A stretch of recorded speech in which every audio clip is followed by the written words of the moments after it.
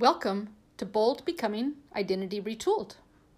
This podcast is where we explore the landscape of the immensity of landmines that exist for people who've lost their sense of identity, who've been shaken to the core, and are relearning who they are now that a part of them is lost.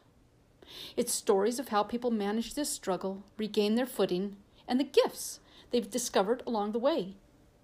Thanks for tuning in. Hello, Layla. Hi, Julie. Today we have Layla Rahmeh. No, say it, please say it. Layla Rahmeh. Rahmeh. She's originally from Syria. And I asked her to come on the show because we met in a class online and I read something in her introduction. And she's had like a handful of major catalysts to force a person into finding a new identity, becoming a single parent, overcoming cancer, being a war survivor, and surviving depression. And so these are all like each on their own could be an entire interview and has been with other people except the war. And so I asked if she would talk about that. And I'm just going to get a little bit emotional because the date is December 30th, 2003. And we're 2 years something in almost into Ukraine having people die every single day because of war. And how many days is it in Israel, Palestine right now? It's like 70, 80 80, days, 85. 85. And of just, complete war. Yeah, yeah. So um, I'm in the United States I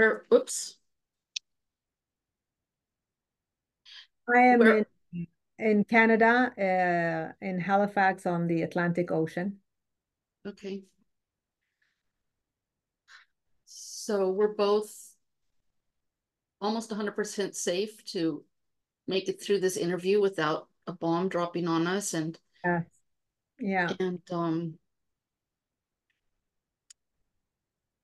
whoever you are in the audience, I hope that you don't have to think about bombs dropping on you either, or people invading in your house. Or the closest I've come to war is living in Colombia, South America for a year Mhm. right before Pablo Escobar got really big and completely. I mean, war has been going on in Colombia for over 100 years over land rights, but he turned the country upside down and inside out during the late 80s and 90s. And I know a number of people who were killed because of what he created. And I say I mean, conditions of the country created so that somebody like him could even, it's all very complicated. But when you Yeah. have poverty, then you have people who will do anything, you know, get paid Yeah. $10 and given a bullet and kill whoever is being asked. Poverty is the major trigger and cause for a lot of disasters and horrible things in the world because if you're poor, it's affecting your education, your knowledge, your awareness, your standing, and your logic. So you just like you're thinking instead of thinking from your mind and your brain and your heart, you're thinking from your stomach that it is Yeah. hungry. So you lose all rationals, like you won't be able to really resonate things or like to have any reasoning about anything other than I just want to feed my kids no matter what the means are. So yeah, if you look at all the disasters in the world that's happening, catastrophes are mostly in places where there is a large number of poverty, and you know, and then people who are in power or they're greedy to get into power, they just take advantage of that, unfortunately, and that's the world that we're living in now. Yes. Yep. Well, so this is completely not a political or historical podcast because I'm totally unqualified for that. But what I have found interesting is how things impact people on an individual basis. And just one more tiny bit about Colombia. So I lived there in 1976, 77. And then one of the times I went back, it was 1996.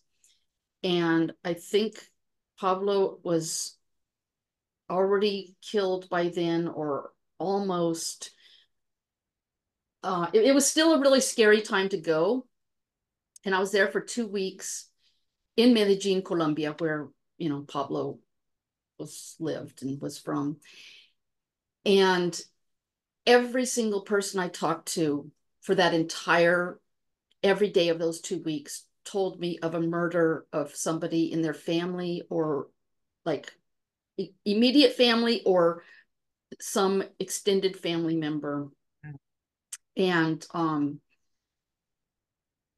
it was anyway, I would like to ask people about it, and they were telling me these stories, and I was crying, and then people were like, "Are you okay?" I'm like, "Yeah, I'm just crying because it's like really sad, but I want to hear what happened because it's important. This is just like it's important for me to hear what happened, not to just and from the people it actually happened to."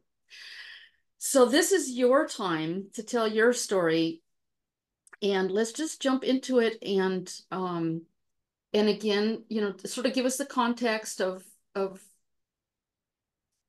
where you were and everything, and then I'll just be jumping in and sort of bringing it into identity, unless you like do it all on your own with your No, storytelling. I'd like to have like, a conversation. I'm definitely not gonna bore people with just like a story altogether. It's about talking about things that your audience would be interested in. And I just want to step one step back and say thank you very much, Julie, for hosting this show and this podcast. I had the pleasure to meet you in one of the courses that we attended, and we found things in common.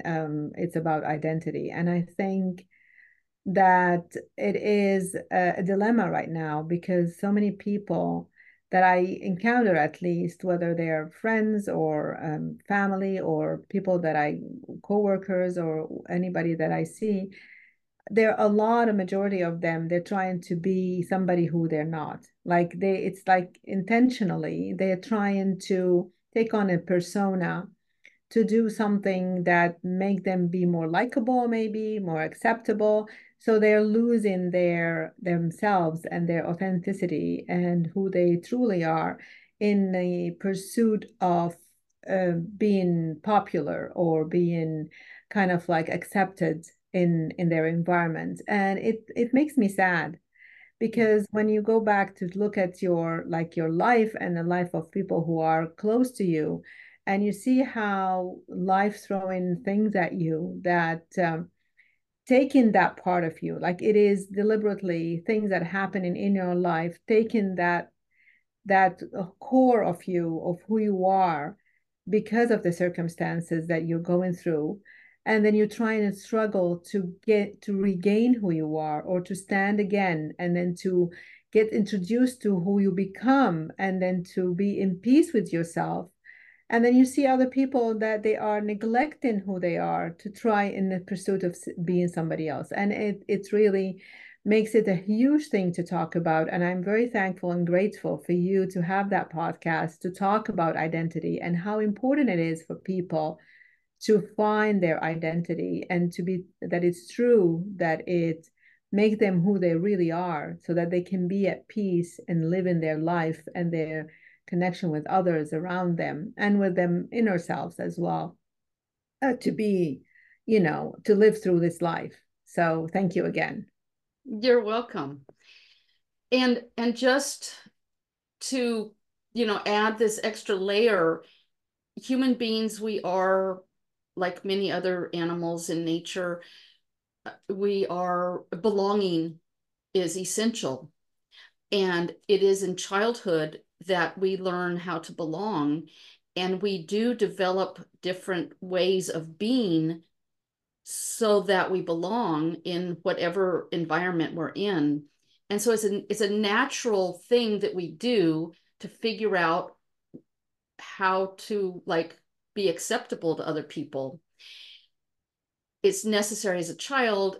And then unfortunately, a lot of times, because many families aren't perfect and many childhoods aren't perfectly happy, then whatever we develop as a child to make things work in family dynamics later on can become a liability as an adult when we have a choice of who we're with and how we want to be.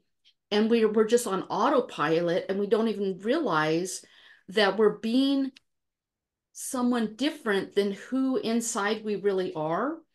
And one of the things I just absolutely love about these interviews and in writing my book, I wrote a book, Yes, yeah. yeah, Masters of Change, is that sometimes it takes a really big catalyst to completely knock us off guard and completely strip us of the elements that we show up with every day, the roles that we play. And then in rebuilding ourselves is where we actually discover this person that has always been in there but hasn't been nurtured because we've had to be these other personalities. Mhm. And so that's what I find so fascinating about this work that I do, is that we don't invite any of these catalysts into our lives that turn it upside down and inside out. And at the same time, we, in almost every single story that I've talked to people with around, they have become a better version of themselves that would have never happened. And they're not saying some people say they're glad it happened, but that's different than wishing that it happened. I think there's a difference Yeah, there. yeah.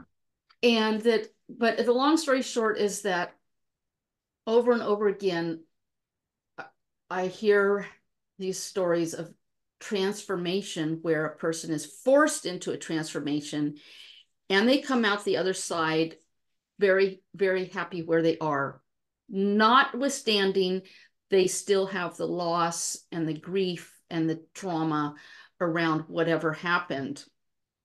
So it's complicated, but it's for me it's thrilling, and that's why I do it. Because and that's one of the reasons why in Colombia I kept asking people to tell me their stories, because I wanted to see how people survive.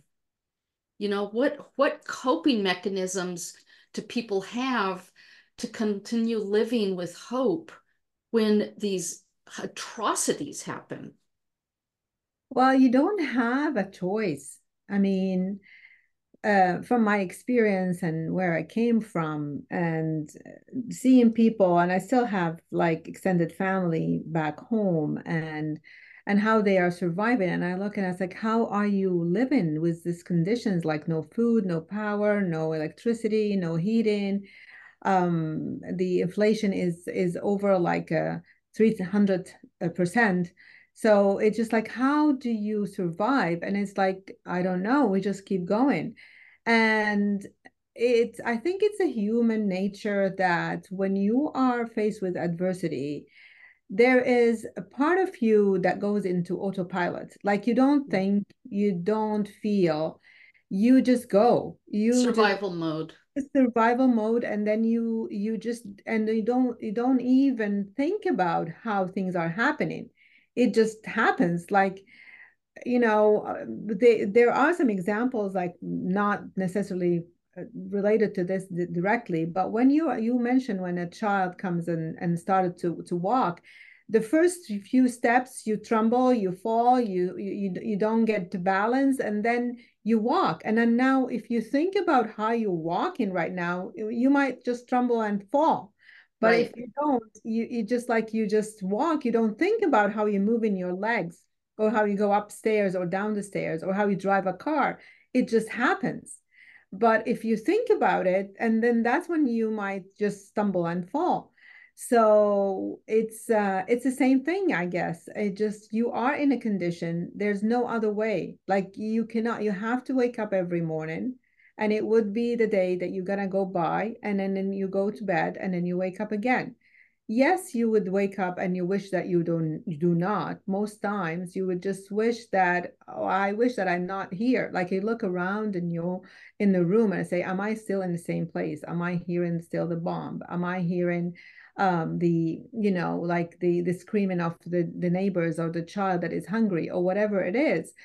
Am I still there? Like, how am I still here? And then there are times that you just really wish that you are no longer existing. Like you don't feel that you want to exist anymore. And then just to be back to you mentioned the different things that I have gone through. I think with the flow of the incidents that happened to me over a period of time, Hold on. Before you just go into your flow, I want to ask what it feels like to feel like you don't want to exist anymore. And so this isn't about depression, right? We're talking about you're in a war zone. yeah, it's not only depression because depression is a very natural consequence to what happens to when you are feeling that you're drained every time you're trying to get up again. And you feel that like when you're in the war zone, it is very, very tough because you don't know anything going to happen. And then I remembered, I've always said, it could not get worse, and then it gets worse, and then the next time it gets worse and said, oh, it cannot get worse than that. This is hell, and then it gets even worse, and it's like how this creative. And I always remember thinking, if I am watching a horror movie, I could not take any more watching that horror movie, and then you see another scene and another thing, and I was thinking in the most creative mind of somebody who is writing a script of a horror movie, they would not come like really that close to what was seen and what's happening. And it wasn't just when I was there, when I was back home, it wasn't even to the 10% of the horrors that happened after I managed to flee the country. Because the way I left the country also was really very tough way to get to Canada. But we're not talking about my escape, and this is not the podcast for that. We were just talking about the emotional and the psychological effect on who I was. So just to back up a little bit to explain why this non-existence thing is a wish now, not for only me. I am just an example of so many Right. other people. But to back up a bit, I was a single mom. My daughter at the time was still 14. You have a 14-year old girl. You are threatened because you're not agreeing to the things that are happening. I am vocal. I was like really an activist, which is to give you the context of where I come from. And then you have this child that you worry about, and you are threatened that they might hurt that child, and you just feel hopeless that you cannot be silent and then not say something about the horrors you're seeing about so many other people. It might not have affected me directly, but it's affecting people around me, people that I knew, people that I'm friends with, family, extended families, neighbors, even other cities in the country. And then I'm seeing families really either bombed or shoot, being shot or whatever is happening, or being starving or whatever it is at the time. And you look at your child and said, how am I going to be selfish that I want to stand for what I believe, and then leaving my daughter being under attack or being threatened that they might hurt her. And at the same time, I could be selfish, thinking about only my daughter and not thinking about the rest of the people that my voice might help them. So you're feeling that you're selfish either way because there's no way to choose, you There's know? no win. There's a No no way. win There's no between a way. rock and a hard place. No way. No way. And you just like feel you're hopeless and helpless and stuck, and then you just like want to make things right, and then you can't, and then you think, if I did not exist, I wouldn't have suffered all that, and then you think, I cannot wish for that. Well, who am I going to leave this daughter to? Who was going to take care of her? What would she say? It's always that was the motive for me to continue, is having that child, because one, I wanted to be there for her, to support her and to raise her, and then to take care of her. And then two, I want to be a role model for her, that she would be strong and she can survive, and then she can learn how to maneuver in life, not only for that war, but in everything in life. And I don't want her to say, Mom, give up, you know? And I cannot wish for that, because your wishes might come true. I cannot wish to be dead. I cannot wish not to exist. But part of me thinks that this is the only way to feel pain free, but you can't. So, and you don't know who you are anymore. You're no longer the mother that used to be caring and nurturing, because she was mad at me because she said, "Can't you just shut up?" Like, she was mad at me because, like, there was different people stand with different stance. People were like with the government, people against the government, and her friends, and she was like torn, and she was a teenager, and she had the peer pressure, and she's mad at me for so many things. So I could not feel who I am anymore. I'm not the mother that I thought I would be. I'm not the citizen that I would have pride to be, and I'm not the friend that I thought I would be. I'm not the daughter that I was. I'm not even the employed person, because I was employed at the time. I'm none of those. None of those are me, yet I still exist. So who is this person? You know? Wow. It's so tough. It So is so who tough. was who were you? I still don't know who I was. I was Well, a let's explore. Well, there was let me say that there was a kind of a roller coaster of who I was, and it might have gone through, I am different person in different time of the day, you know? Right. And in just in regular life, we are different people at different times of the day. We better be a different person while we're getting ready to do surgery on somebody than we are with our kid at home. Yes. Yes, Yeah, that is true. That is true. But if you mean who I was before this happened, or through this. both. Okay. So before the war hits my country, I was a professional executive manager. I had a good job, and I had my side business on this. I had my own business on the side. I was doing consultation and coaching and training. And I was a corporate manager. I was doing a lot of like social responsibility, outreach, community outreach. I had a big community of people and followers. I had friends, a lot of friends. I have a big community. I have a big network, and I had a large family, extended family. I had a really good life, that life that I built again after I survived cancer. And we might tackle on that a little bit, just to say that um, finding my identity after cancer was totally different than finding my identity after war. Because after cancer, I was grateful. There was a lot of things that I was so grateful for, that it makes me look back at my life before I was having cancer and then having a near death experience, that I thought, well, life is beautiful and I want to live it differently. And I want to be there for my daughter, and I want to raise her to cherish life in every moment, and I don't want to waste a moment in something that is not aligned with me. I changed my career and so on. I don't know if the episode will have time to talk about that, but it was a total different experience of finding my identity after cancer to when I faced the identity after the war.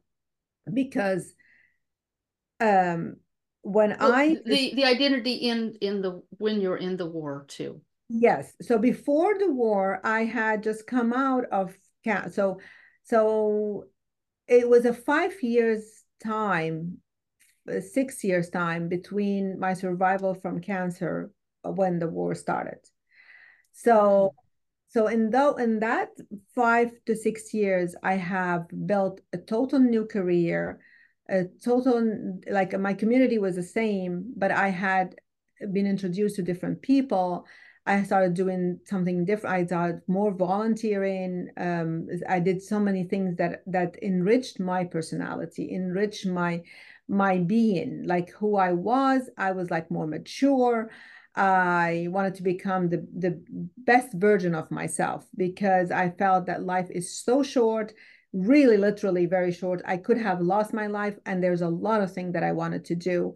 And I was trying to do it all and be true to myself. So, So you were functioning on mortality motivation high, yes, high gear mortality yes, motivation. yes. And everything when I go and say resonate, if that would resonate with me or not, I was like, who I would be before, and then what I would say yes to or not to, or what enjoys me or what makes me sad was totally different after, because my view to life and what life offers was totally different.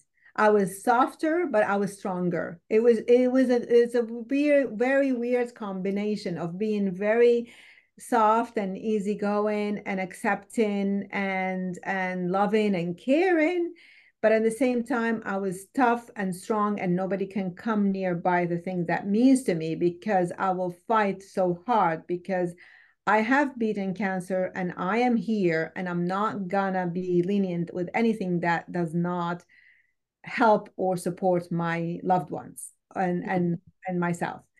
So I had that life and I was happy. And then when the war started, I did not expect it to turn into what it turned to. Right. No, none of it. We kind of Yeah. wanted it just to hurry up and just like Yeah. not be. No. And then the other thing is that, and I don't want to go into the politics about it, but I was hoping, and all my focus was, I love my country, and I still love my country, and I'm very proud to be Syrian. And for me, before it turned into a war and the killing, it just when the uprise of people asking for their rights, that's when I thought, this is where I have to come. That is what I want to support people and in their rights, in their human rights, the simplest human rights of finding a job and having their voice heard, the freedom of speech, the equality in finding opportunities and so on. And that was something that I identified as who I am after my cancer, because I promised myself I'll be true to myself and I would not do anything that does not align with me. And then that's why I stood up and I wanted to say something that helping people, because I am a responsible citizen, that I wanted to be, you know, like a catalyst to make things better. But it wasn't taken like that. It was taken that, oh, you are now objecting to how things are being dealt with, or how it's managed, or how it's like governed, and then you are in the opposition. So I was put in the opposition, and then they have decided for me who I was without me deciding on that. And then when the thing, There's no gray area. no, no. If you're not with us It's 100%, then you are an opposition, and now you are rebelling, and you are you're blacklisted. you're an enemy, yeah.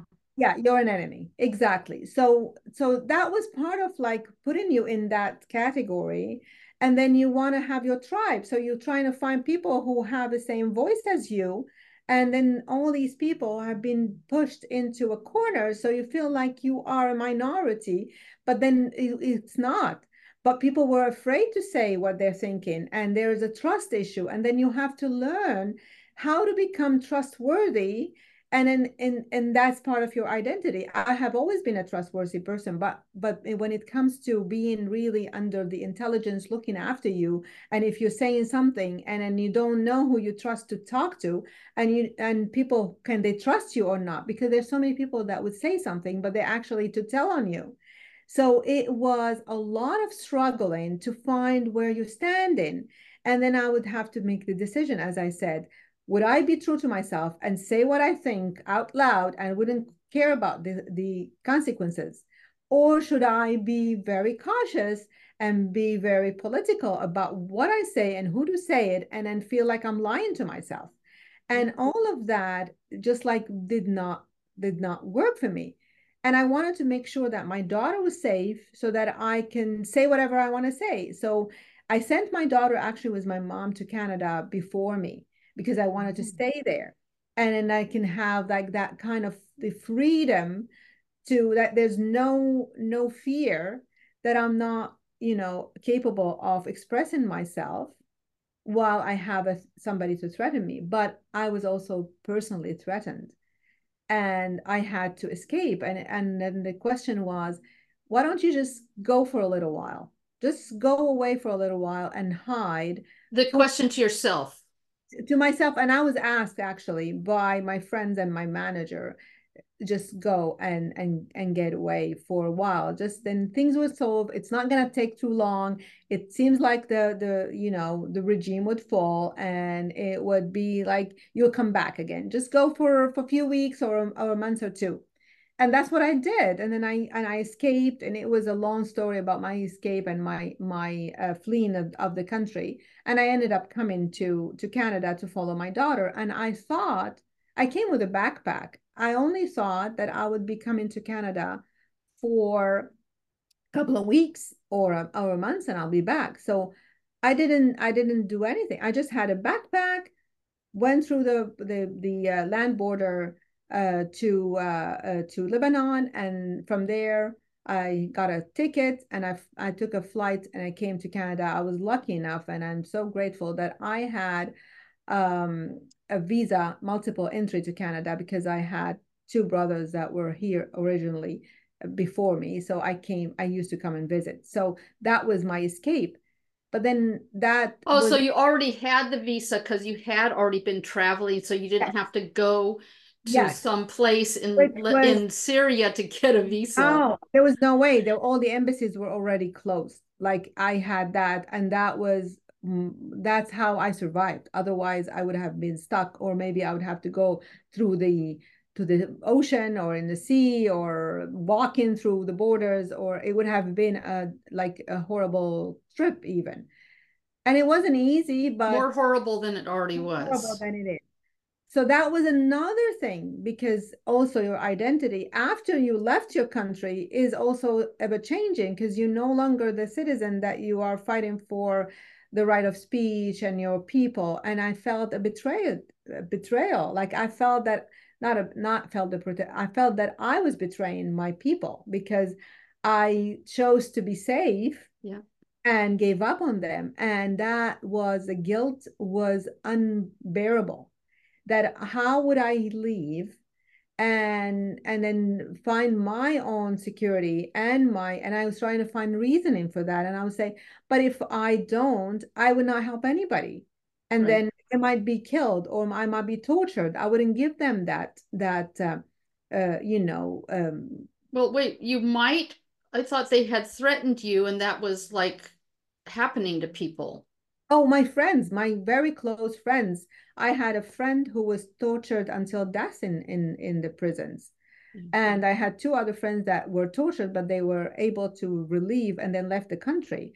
So I have been through a very close, like network of friends that have gone through that, and they lost their lives, or they had to go through more horrible things that I have witnessed. So it was, the survival mode. You just want to, you wish that you don't exist, but at the same time, you want to keep existing.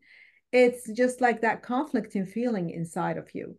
And then on the journey to come to Canada, it just like, Wait. So you wish you don't exist because the pain is too large to yes, hold, yes. So I was and you're so powerless to actually do very much other than just save yourself. And then yeah, and then you feel guilty for saving yourself because, well, who's going to save everybody else? Because you were actually in a educated position with a certain level of power where you could, you spent your professional career as a social change agent, it sounds like. yeah, And so yeah, again, you just yeah. caught between That a that rock and a is the hard places that you were this person and you couldn't be that person, and the loss and the pain of not being able to be influential and make an impact how you wanted to. exactly like you feel you have two people inside of you. Someone is pulling you this direction and the other one is pulling you that direction, and each one of them is trying to convince you that they are right, whomever that person was. Like one person say, well, you should have stayed, you should have stayed and you could have done so and so, and how can you face yourself in the mirror? And that's another thing. When I came to Canada the first year, I didn't even look at myself in the mirror because I couldn't face myself. I could not recognize who that person is. I was hiding, I was in denial. I did not want to see that person. I did not like that person. I But was you're not in denial of what? denial of who I become because I became there You was an became a survivor, right? well, I became a refugee, and A that's what refugee. was like, you're not even a person. Like in my mind is like, what is a refugee? It's because I came to Canada and as a visitor, and I applied for asylum when I knew that I would not be able to go back to Syria. And this has been almost 12 years now, 11 and a half years. And I could not go back. And it was like, you are asking for refuge from a country, a different country, to help you exist. And then you don't really want to exist. And the way you are existing now is like, who is this person? What type of existence are you now? You know? So you betrayed your country in my mind, in my thoughts. You betrayed the people that you left behind. You escaped to live your life and be safe. I have to be grateful, which I was grateful, but it was kind of like, oh, you should be grateful that you're safe and your family is safe. Yes, I am. You should be grateful for the country you opened the arms to you and welcomed you. Yes, I am. But that does not weigh out the feel of guilt, you know? And then you come to the country, but you're not a resident of this country. You're still just a refugee, and actually a refugee claimant for a couple of years before I was taking the title of becoming a refugee. So I'm not even a refugee. I was a refugee claimant for 2.5 years, waiting for them to decide if they're going to accept me as a refugee.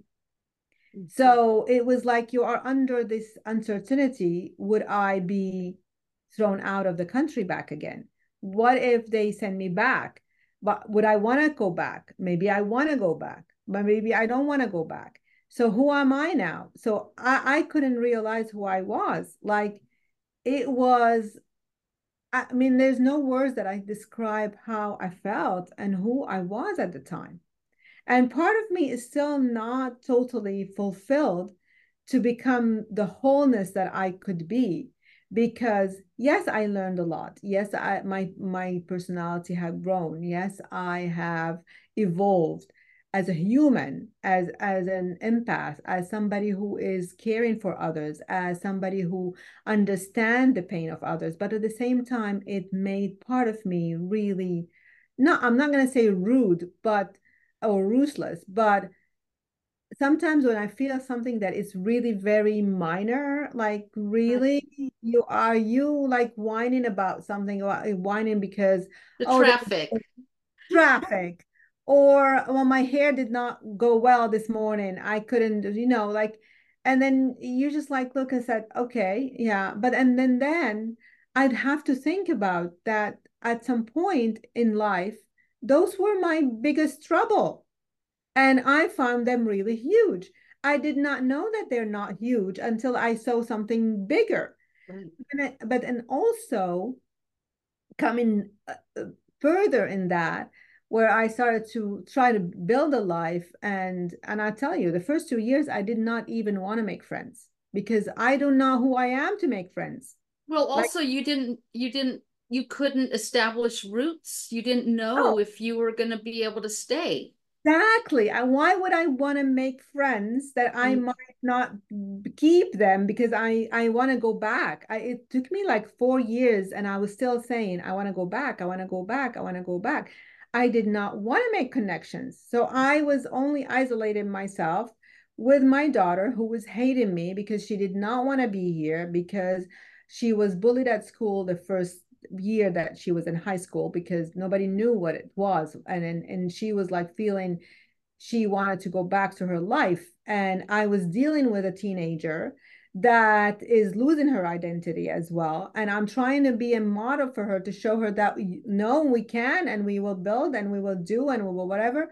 And I am not that person. I am coming from a very empty place. I cannot fill her cup where my cup is empty, but I'm pretending. So you are a combination of all kind of things that you're not.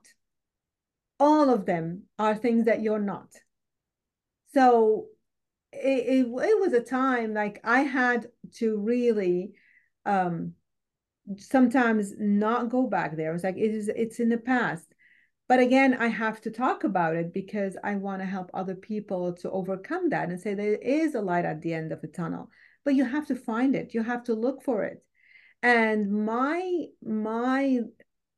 motive was just bringing things from my daughter, like just to making life for her. And then I did not want her to be crushed. I wanted to push her.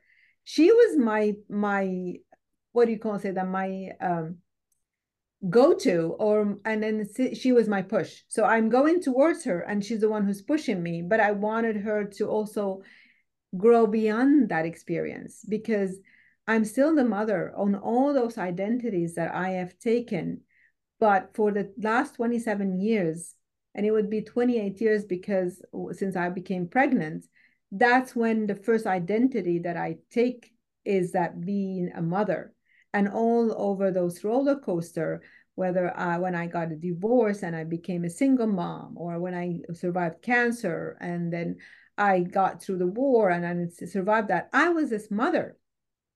And all the things that I am doing, no matter what color or shape I was taking, that the motive that kept me going, my main trigger was being a mother. I don't know who I would be if I did not have her. Maybe I would have stayed back home and I didn't care. Maybe I wouldn't have existed. I don't know. But I know now that I am standing here because I was that mother. Yeah. yeah, that's having a child depend on you and wanting to be the best role model possible for that child because that means they will grow up with those strengths and that perspective, and that's what we think is how we can teach them. That is a huge motivator. Yeah, yes, it is. And even the other thing is that if I'm saying something to her, I'm saying it loud to her, I have to mean it. And Right. even if I did not mean it at the time, I pretended that I meant it. And and then I would believe it myself. Like I'm telling her, but I am also have to tell it to myself. Like, for example, I mean, like when she was in the first few months when I came and she discovered that we're not going back. And she was like the whole time really angry at me and saying that she hates it here and she hates me, and she wished that, and I said, so what would you want me to do? Would you want it to be there? You would be dead. You would be like, you might have a bomb hit on our heads. You would be dead. And she would say, I would rather be dead by a bomb than being here. And that's how bad she felt, how horrible she felt with her. She felt that she doesn't have a life. She felt that also she has lost her identity and who she was, and she was a teenager starting to become the person that she will become as a young adult. And so I still remember that very well. And then I said to her, okay, so imagine you were dead by a bomb, where would you be now? Like, I mean, regardless what beliefs you have or what religion, I was just trying to make it a metaphor for her. I said, well, you die, you would go either to hell or to heaven or to hell. And nobody goes to heaven right away. Everybody has something bad that they or a sin or something. You have to go to hell somehow to pay your dues, and then you go to hell to heaven.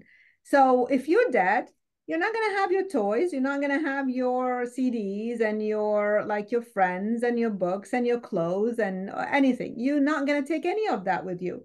You're going to be dead. You're not taking that with you, like that you're missing. You're not taking your friends. You're not going to have your life. You're going to be dead. And moreover, that you're going to be in hell. So we are in hell right now. This is hell. We died and this is hell. And now what we could do is to try to fix things and do things right so that we can pay our dues, and then we will step into heaven at some point. And she would always say, like, Mom, you just want to say things, like a teenager, like you're just like pretending you say things and you don't mean that or whatever. And it took actually 4 or 5 years when she graduated university. It was almost 6 years after that. When she graduated university, on the day of her graduation, she looked at me and she said, Mom, I am now in heaven, and thank you. And she already have gone through that. And that day, it was like, I mean, I would never forget that day when she told me that. That's when I felt that I regained myself, that I redeemed myself, that the guilt that I had has already been erased. I still have some feeling of guilt sometime when I see some of my extended family suffering or going through a hard time. But I couldn't have done anything. And then I know that at least I have made the life for one person, which is my daughter, that she had passed to the safe shore. And now that she feels that she's in heaven and she had her life and she's grateful and she's happy. And I made my mission. And I regained my identity as a good mom. And I regained myself as a good person, as person of integrity and of values that I have, lived up to them. And then now that I have felt, now I can find who I am. The funny part is that when she was in her graduation, I would have loved to be even more joyful that I should have, but I was on antidepressant at the time. And that antidepressant made me feel numb. And that was the day that I decided to get off antidepressant, because all those throughout the first 5 years, after 3 years of being here, I was diagnosed with severe depression. I was suicidal. Mm. I after my daughter went to school, she left because we were living in a different city in a different province when we first arrived to Canada. She came to Halifax, where I am now. She came to Halifax to go to school, to university. She got a scholarship. She had a high honor when she graduated from high school, and I was very proud of her. And when she came to university after the first year and she started like to build a life of her own, I felt that I can collapse right now. And that's when my depression hit me hard. And I thought, I could die. Like I could now, I have accomplished my mission. I put her on the first like step on the road. She's independent right now, and I can leave this earth. I don't want to be here anymore, because I still have not found my identity. I could not find who I was. I was still a refugee. I couldn't find a job. All of my credentials that I had, all the degrees that I had, did not matter at all. And that was another part of my struggle with who I am, because I could no longer do the things that I used to do. I was just working in a mall, selling stuff, and like, it was really tough on me, and I did not like that. So I would be driving and I would be like, what if I would just hit that truck coming off at me? And then I was like, what if I just go off the ditch? And then again, the face of my daughter comes at me and then makes me like a slap in the face. What are you doing? And that would keep me going. And then I went and sought help, and sought help. And then I asked for with the a therapy and antidepressant and so on. On the day of my daughter's graduation, when I was not jumping out of joy, I thought I would be screaming and jumping out of joy because that's the kind of personality I am. I was happy, but I wasn't as happy as I thought I would be. Like, I was so happy, but I couldn't express it. That's what I mean. And I decided that this antidepressant is not making me sad, but it's not making me happy. And I don't want to live on in a gray area. I want to be all or nothing. So I decided I'm gonna get off the depressant. And that's when I decided I want to be me again. I am now I'm allowing myself to become who I was without any antidepressant, without any saying from anybody, without feeling somebody telling me what I should or should not be. And that I felt the accomplishment and the fulfillment that I have done a mission right, that my daughter is an independent girl, that she's happy now. I can now allow myself to live and to become who I am. It's a long way, I mean, I have changed my you know I don't know what the word to use, but I don't want to just keep saying identity. I have like been changed in my life so many times that when I came now to who I am, I just remember when I was a child, and I feel that I just want to regain that very simple, honest, innocent child, and but with so much experience in life that I can continue my living being that pure person that I was when I was a child. It is hard with what life throws at us, but I'm trying to get to build who I am. And that's something that I try to help people now, is just to find who they truly were. And then the only place when we were really, and you said that, when we were children, we've been told how to be and what to be because our environment will influence us. But at the same time, we have that core that only in the childhood time that we are very, very pure. And then we want to add those experiences through life. And then what values we have acquired through life from wherever we were young. And then we are like learning new things, and then what we became, and then present that in a package of who we are, you know? Mm-hmm. So I don't know if I will be evolving, of course, and I might be next year somebody maybe a little bit different. I don't know if life is gonna throw something else at me, but I know that whatever life throws at me, I am more capable now to face that, you know, than when I was like the first time I was divorced and I became a single mom. Right. I they call it now post-traumatic growth, that we, can grow from these difficult experiences that we didn't, would have preferred never to have had. Yeah. But it sounds like we're both sort of consciously in the same place, in that we're both trying to sort of reenact this little girl, this the best of who that little girl was, this, and but then in an adult form, with all of our knowledge and experience and ability to make choices. Yes. And it's a process of of remembering and then trying to figure out how to access her, because like the our inner child learns how to hide out really well Yes. out of Yeah. necessity, Yeah. and yet they're always there informing us. And that's like in my book I teach, like, listen to your intuition, Mhm. because it's there for a reason. It's always there.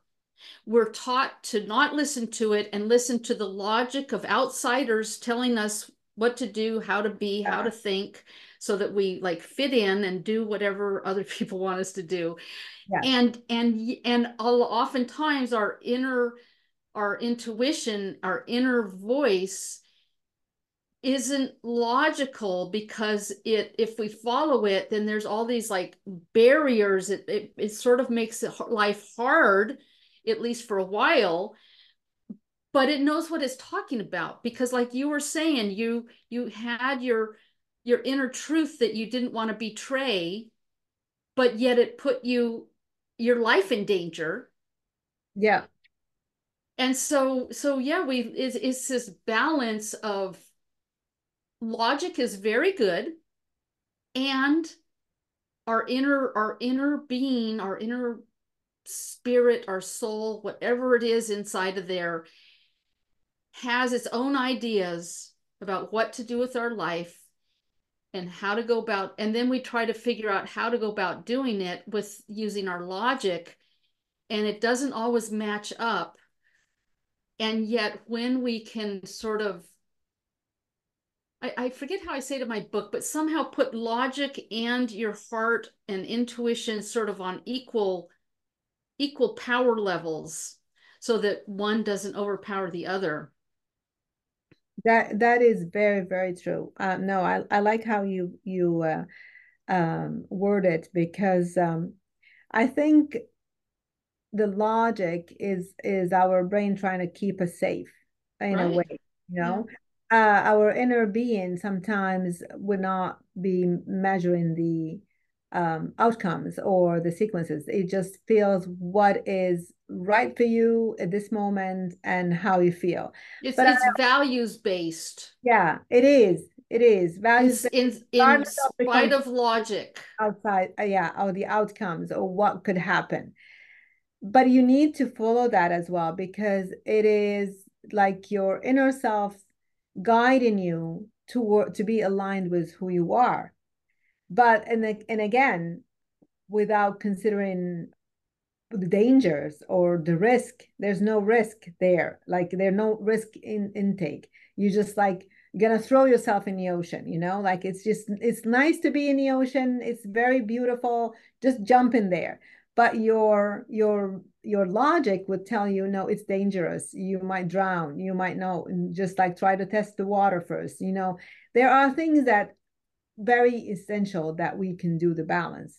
But I learned, and when I was younger, I was taught, as you said, that you have to be very logical with your decisions. And then it always felt that the logic and the heart or the inner self is totally on a different part.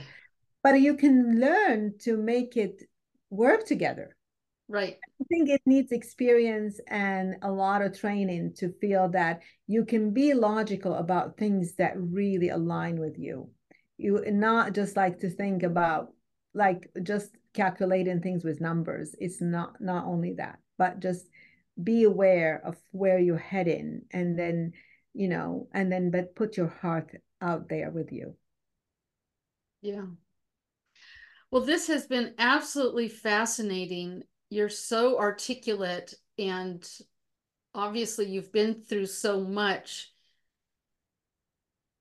And I really thank you for sharing this experience. And like I say, for me at least, it's even more, it's just very timely with what's going on in the world right now. And as you were talking, I was just thinking of all the refugees being produced in this very moment. And not just in the two places we mentioned in the beginning. There's so Everywhere. many other wars going on that don't even hit the headlines because whatever.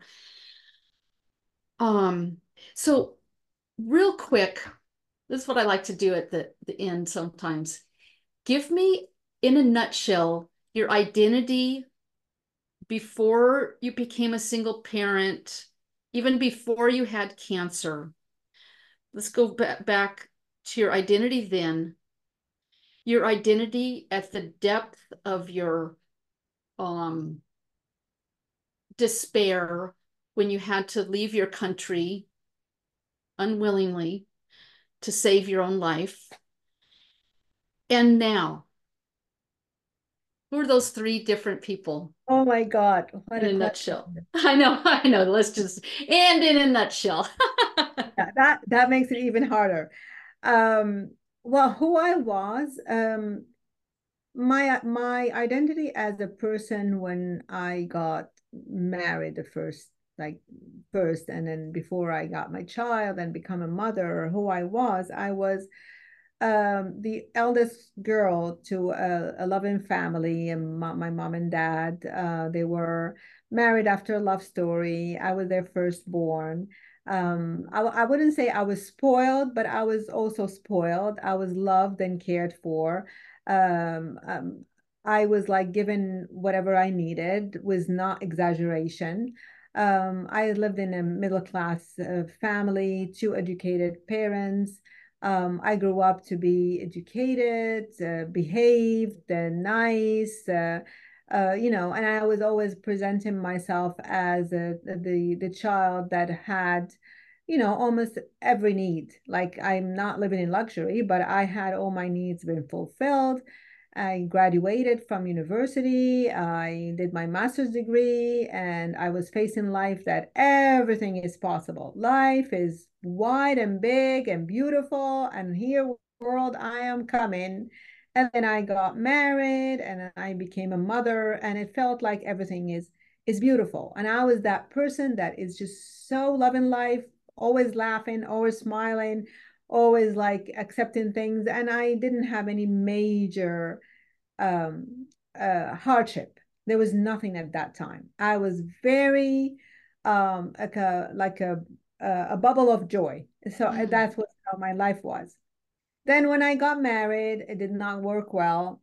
I had my child. I became a single parent, going through cancer, being feeling the victim, and then surviving that and feeling like heroic that I survived cancer and so on. And then the war comes, and then it was just like all my values and all my beliefs and everything was on a test.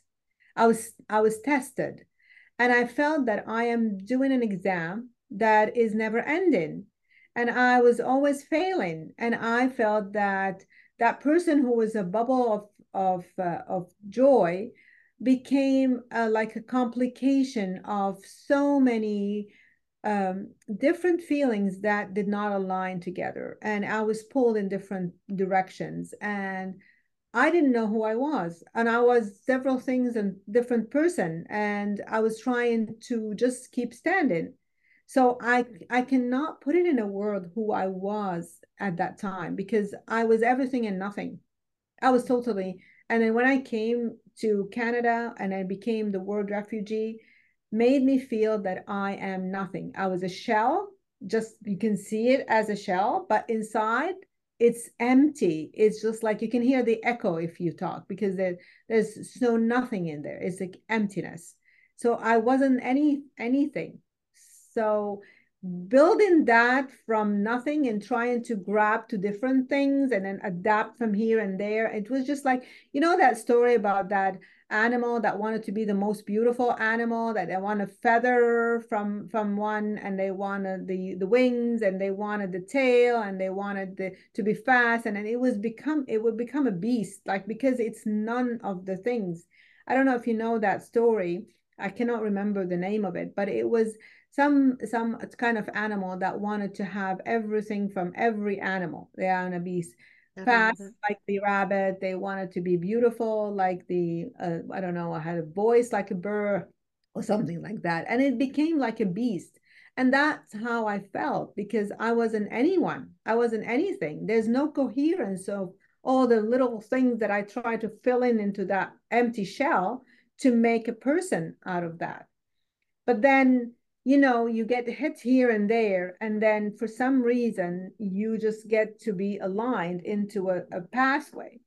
So getting out of that tunnel that was just shaping me left and right, I found my I don't know what the word is, solicit or some like my savior of becoming that person that I am now is that I had a core in the beginning where I started, core of my culture, my values, my inheritance, my ancestors, and who I was, and what adapting to the experiences that I have gone through, the things that I have gone through in life with the hardship and also the beautiful things that I gained after I became here. I made a career, and then I started like building a network and friendships and learning about different things and trying to merge both cultures together and shaping my values. I'm not giving up on the old values, but it's just some values are not aligning with who I am,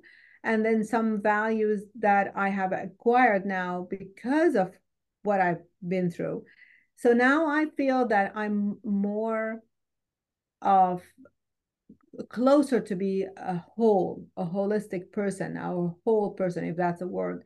It's just that I am finding that what I said about between my heart and my logic are coming together. Like, because the logic that I learn now is the logic coming from my heart and from my inner self. Whatever does not align with my inner self, it's not making any logic for me. The survival mode is already over. I am past that survival mode. I am very much at peace that if I die after an hour from now, I am happy. I've done what I needed to do. There's nothing undone. There's nothing unaccomplished. Maybe the one thing that I am hoping to accomplish is that I want to launch my digital course and then help more people all over the world to overcome their hardship. But other than that, I feel that I have accomplished the mission that I am, and I am at peace with myself right now. So, and then that's beautiful. Like every day is a gift. Now, every day for me, when I wake up, is a gift, and I am open to accept anything that comes my way, whatever it is, beautiful or bad. Bring it in. I can deal with it. I bet. Oh my goodness. Well, this has been, again, uh, fascinating and informative. And did you get any insights, or what did you love about this interview? I loved everything about the interview because you know what? You are a very experienced and also articulate host. I did not know what I'm going to be talking about today when I came. I had no idea what would come out of my mouth or what the flow of thoughts I will be going through.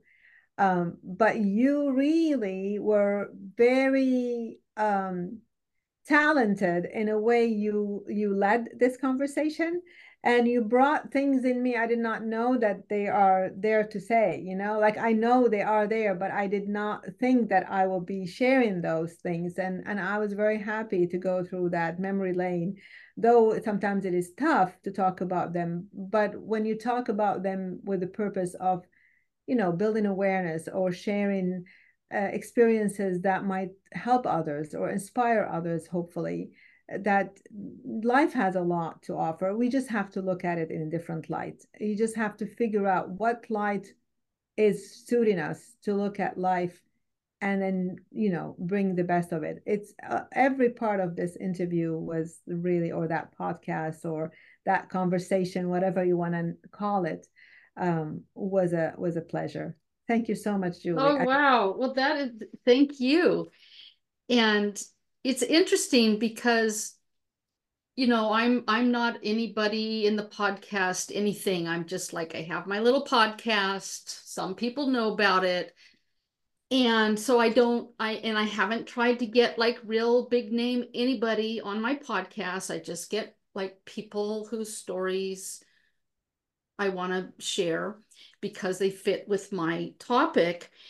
And so, I mean, so basically, I don't like try to get famous people on here the way some podcasters And but what I do find is, and some people are more experienced like doing podcast interviews than others. And what I do find though is some of the people who actually are like already out there speaking a lot and sharing their story, those people for me are sometimes harder to interview than a person who like you who shows up and they know they're gonna like I've told them that their story like fits with my thing, but you haven't like had it, it's not all planned out. Yeah. And for me, it's it's just and I'm starting to see this like yesterday was 2 years now of having my podcast launched. And this week Yeah. I Happy I put anniversary. out episode 105. And so in this I have found that sometimes, not every time, but sometimes the people who are less do, tell their story less, it's actually easier to interview them. Anyway, No, because you're, there's no expectation, no set lines to how and why you're gonna do it. It's a flow of conversation. yeah. And really the only set question I have is at the end, this little nutshell thing. I don't always ask that, but I try to because it's very powerful. And and then this last question right now. Who are you? Give us your bio. What do you do? How can people find you online? Oh, thank you. So my name is Layla Rahmeh, and I am a personal branding coach, or that's what the title that I came up with that is most describe what I do. I help people overcome their hardship in defining who they are, rewrite their narrative, and rebrand themselves. From a perspective of branding who you are, the personal branding, not in the classical way, but more into really finding who you truly are and present yourself authentically to the world, and just be. So I help people who are feeling the loss of their identity, from whatever reason they have gone through, and then to rewrite their life narrative for the future and to own it and to really rebrand. So I have my program is Rebrand Your Brilliance. You can find me on Facebook, Layla Rahmeh. I don't think there's a lot of Layla Rahmehs out there. And I have a group also on Facebook called Rebrand Your Brilliance. And I'll love to have you because I share a lot of things there. So anybody of your audience is welcome to join. On Instagram, I am coach underscore Layla, Layla underscore Rahmeh, Rahmeh. So it's coach underscore Layla underscore Rahmeh if you want to find me on Instagram. And that's how you can find me. Great. What's a one or two takeaways you'd like to leave the audience with? I would encourage anybody who gone through a similar, journey of finding identity to come in on the podcast with Julie, because it is a really good experience and to go through really a recap of why you existed, why you are here. It's really a good recap. I am really thankful that you got me through believe in why I'm here and why I'm doing what I'm doing. It just reminded me again why I need to do what I do and helping people. So those are the two things that I really, really am very thankful and grateful for you. Oh, well, I'm so glad I could provide that for you. Thank you. And it's really important to be witnessed and validated in our, in our daily life. Yes. Yeah. Yeah. Yeah, absolutely. Okay, well, thank you, Layla. Thank you so much, Julie, and Happy New Year. I don't know when you're gonna be putting that online, but it is, as you said, December 30th, and then the New Year is tomorrow. Is it tomorrow? Day after tomorrow. Yeah, the day after Yeah. tomorrow. So tomorrow is the New Year's Eve. So Happy New Year, everyone. And to you also, Julie. Hope that 2024 will be a very prosper year and abundance of all the things that you want in life. Thank you. And this has been Julie Brown on Bold Becoming. Hey there. The value that you got from this today, take it into your heart. Add value to it in your own life by putting it into practice and growing it to be part of your life, your daily habits, the takeaways that you got from this. Words and thoughts only take us so far. It's implementing on those words and thoughts that will change your life. Ideas are just ideas. Taking action on ideas is where growth happens, and freedom emerges from growth. Freedom from our past invisible binding. We're here to grow and release ourselves from our past constraints. With awareness, intention, and through taking action on new choices, we evolve. In this process, we exalt our pain and suffering into wisdom that empowers us. We all have the ability to transform and become that person we yearn to be. If today's episode added value to your life, please share it with others. And make sure to subscribe to Bold Becoming Identity Retooled. And if you might, take a minute right now and leave a review so that others can find out about this podcast.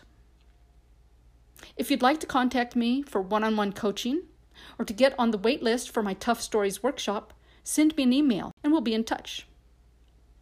Be sure to check out our free Facebook group of Bold Becomers. The link's in the show notes.